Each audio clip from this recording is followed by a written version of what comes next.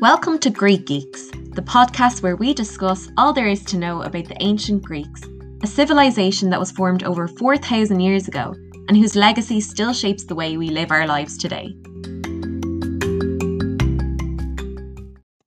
On today's podcast, we'll be discussing the ancient Greek mythology, or in other words, the gods and goddesses that the Greek people used to worship.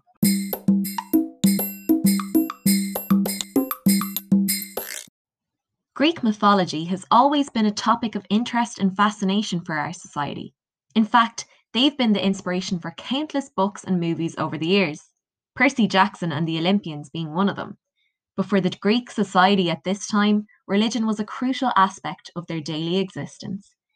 They believed that religion was necessary for them to live a safe and happy life. They were convinced that the entire world was controlled by various gods who would take care of the Greek people in their deaths, if they showed them the right love and respect. Each god controlled a different aspect of life, a field in which they were an expert of sorts.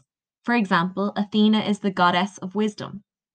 The Greek people honoured their gods with temples and sacrifices, and prayed to them according to whatever need of theirs was greatest at the time. The gods were thought to have acted and behaved much like humans. They could be cruel and fickle, passionate and jealous, or petty and insane. The Greek people believed that if the gods were happy, then good things would happen, but if they got angry, then bad things would occur. This is why it was so important for the people to please them. But enough of that for now. Let's look deeper into some of the gods and goddesses that were so fundamental to Greek civilization at the time. First, we have Zeus. He was the god of sky and lightning. His father was the Titan Cronus, who had swallowed all of his previous children in fear of being overthrown. Zeus escaped this terrible fate with the help of his mother. He grew up on the island of Crete and managed to free his siblings from Cronus' stomach when he grew up. In the great battle that followed, the Olympian gods defeated the Titans and became rulers of the world. Zeus then became king of the gods and ruled over Mount Olympus, where the most important gods lived, with his wife and sister, Hera, who was the goddess of marriage.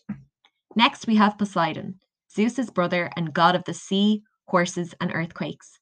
His chosen weapon was the trident, and by striking it, he could cause natural disasters on the earth, such as earthquakes. The last god we are going to look at today is the notorious Hades, god of the underworld, a place down below where souls would end up after dying. He was one of the most feared of the gods. He was the ultimate judge of the souls that wandered into his domain.